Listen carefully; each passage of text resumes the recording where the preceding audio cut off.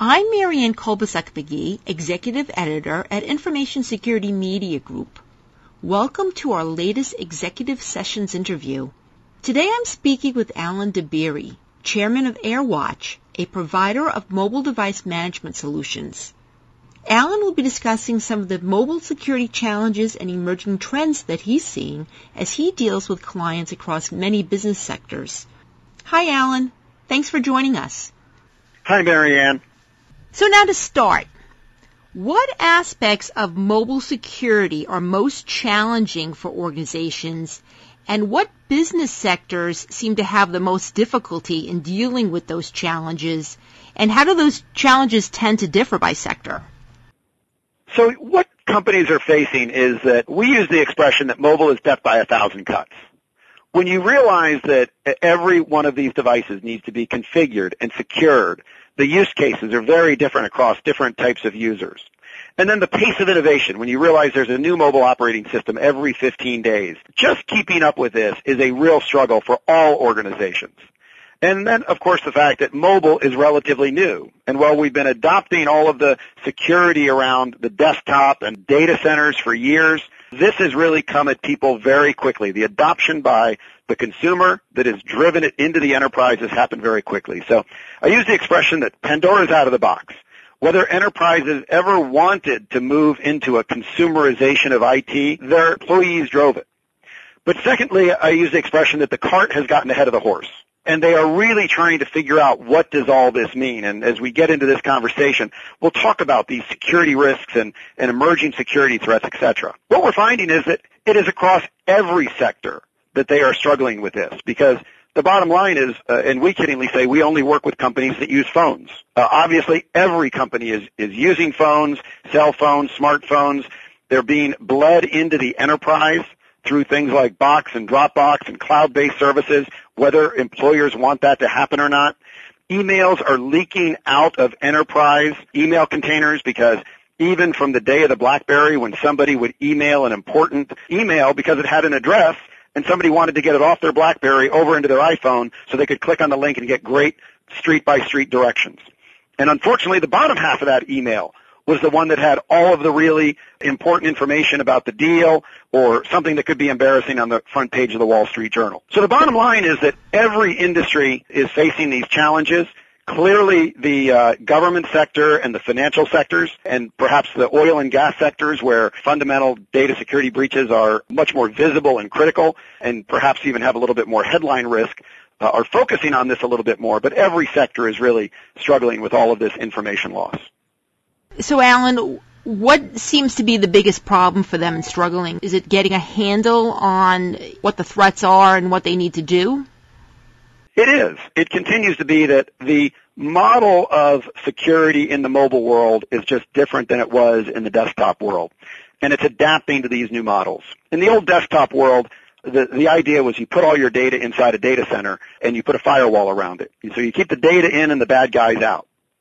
And in this new world, all of your data is going out into mobile, onto devices, into the cloud, and how do you secure in that environment? And secondly, the architecture of these devices is completely different. When you think about the fact that in the PC world, I write an application, and then I can run 5 different applications around the one that I wrote to do all the security, in the world of mobile, these devices are sandboxed. And so you write an application, and everything's got to be in that application, including the security. I say it's the difference between a 3-course meal versus everything needing to be a soup.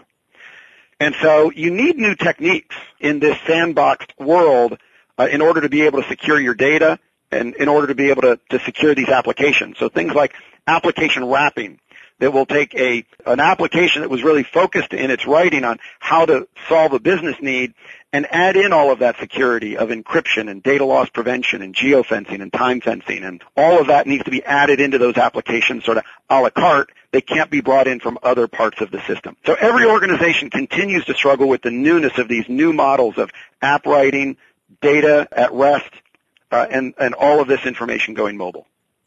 So now, Alan, MDM, or mobile device management, implies just that, device management, and not necessarily device security management. And we've seen some vendors in the MDM space start using a different term, MRM, mobile risk management, to describe their offerings. Have we reached a point where security is simply expected to be built into device management programs? We believe the answer is yes. And, a rose by any other name is still a rose. And whether we want to call it mobile device management or the newer term of enterprise mobility management that includes a broader set, or bring in the word of risk management, we understand that at the end of the day today, it's about how do we solve the problem of how these phones are used today. You go back to the old BlackBerry world, and it was relatively simple. The device was about email. And quite frankly, as an organization, once I figured out whether I wanted, how complex I wanted my passcode to be, and how many special characters, everything else was really pretty simple. And the CEO's phone was used pretty much the same as the VP of sales used it, was pretty much the same as the way every salesperson used that device. Well, these new devices, the way they're being used is they're Swiss Army knives, and it's very unique applications by user. And so the use case of the CEO with the applications and the data and the security is all different. And so we believe that the term of enterprise mobility management has broadened to include not just that original mobile device management, the configuration of the device, but it includes all the application management, which is the app wrapping and security of the applications.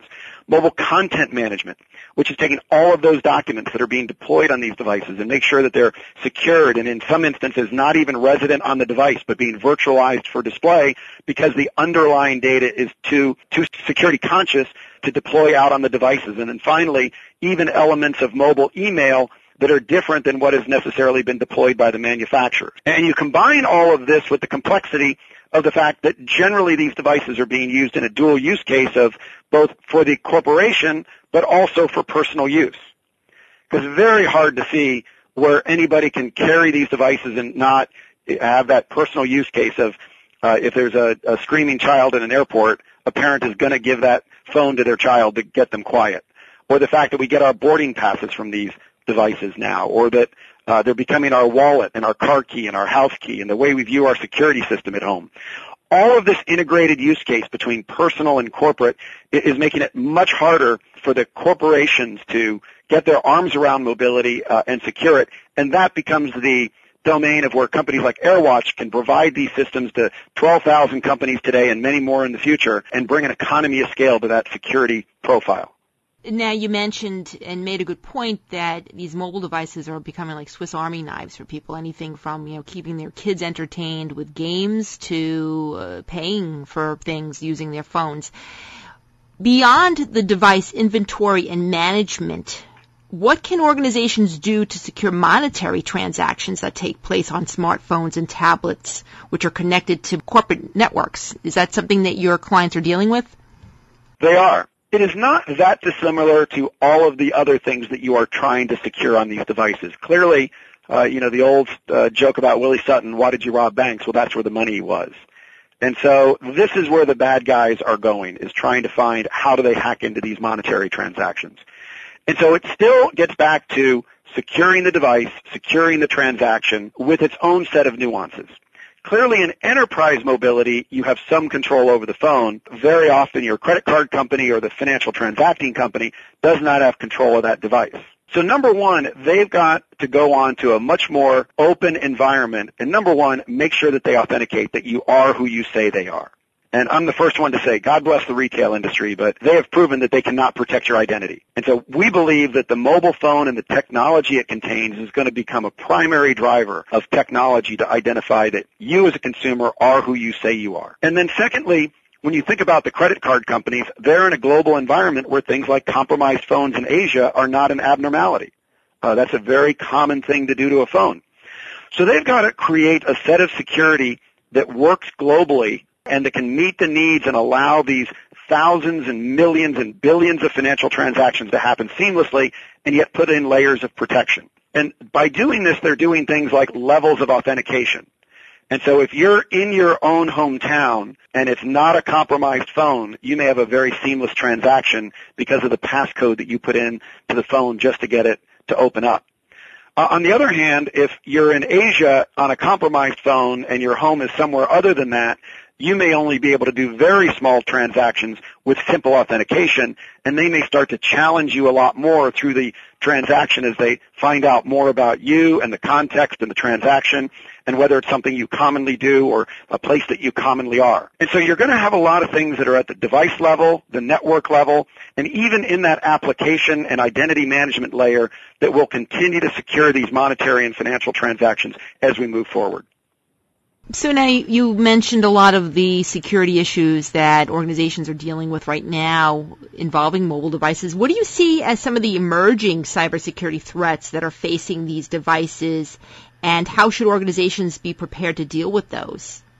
The challenge in mobile is that it is changing so quickly. I repeat this concept of a new mobile operating system every 15 days. It's creating its own new set of risks. The ubiquity of the mobile phone, the dual use case, the data that's being pushed out, and even the concept of data management on phones is a little different than historically it was on PCs. A good example of this is what is encrypted versus decrypted data. In the old world, that was very simple. Data was either encrypted or decrypted. On a mobile phone, for example, when my phone rings, I in fact want the phone to be able to tell me through caller ID who it is. So the fact that my contact database is encrypted on the phone in a way that the phone itself can decrypt that information, use it even though I have not entered my passcode, is important for that contact and phone information. That said, my emails and my financial transaction data is much deeper encrypted and not encrypted until perhaps I not only open up the phone, but until I open up that individual app. And so what's happening is as people are catching up to the concept of much more sophisticated databases, much more sophisticated uses of encryption, and data at rest and data in transit, you're seeing an emergence of much more sophisticated systems that are taking advantage of those more complicated thoughts and capabilities. Now, do you think that there'll be at any point where these various layers of security end up affecting the ease of use for these devices? And do you think that consumers, might be tempted to push back and accept, less secure devices just because they're getting too difficult to use? This has actually been one of the major increases in the insecurity of these devices. And we've seen so many companies that put so many constraints around the use of the devices that instead of taking a step forward, they're really taking 2 steps backwards. And I use the analogy, it's a little bit like managing the flow of water. You can put up levees and control where water goes, but the minute you try to block water and there's a rainstorm, you're going to have a flood. And much with mobile devices, you cannot compromise the user experience at the same time you are providing the security to these devices. I think the classic example, again, is where somebody starts to email something from their BlackBerry and push it to their smartphone so they can get directions. Another example is the companies that don't give their employees tools to collaborate and share files, and suddenly they have all kinds of small deployments of an enterprise file sync and share kind of system pop up like a Box or a Dropbox. It's not been sanctioned, and all of that data is sitting in the cloud. The minute you compromise that user experience, people find a way around your security systems, and then you're really taking many steps backwards.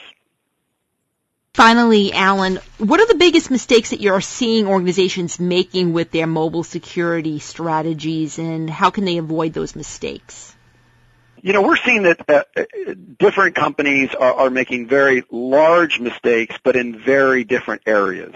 And it ranges from the company who believes that, for example, ActiveSync is enough. Because we have an employee sign a waiver and we can wipe their phone, we are secure. And they're not thinking about that law of unintended consequences. The phone, number one, that it's the disgruntled employee and I wipe their entire phone that includes all of their personal photographs, all of their personal email, and I've created maybe more liability for myself than I wanted.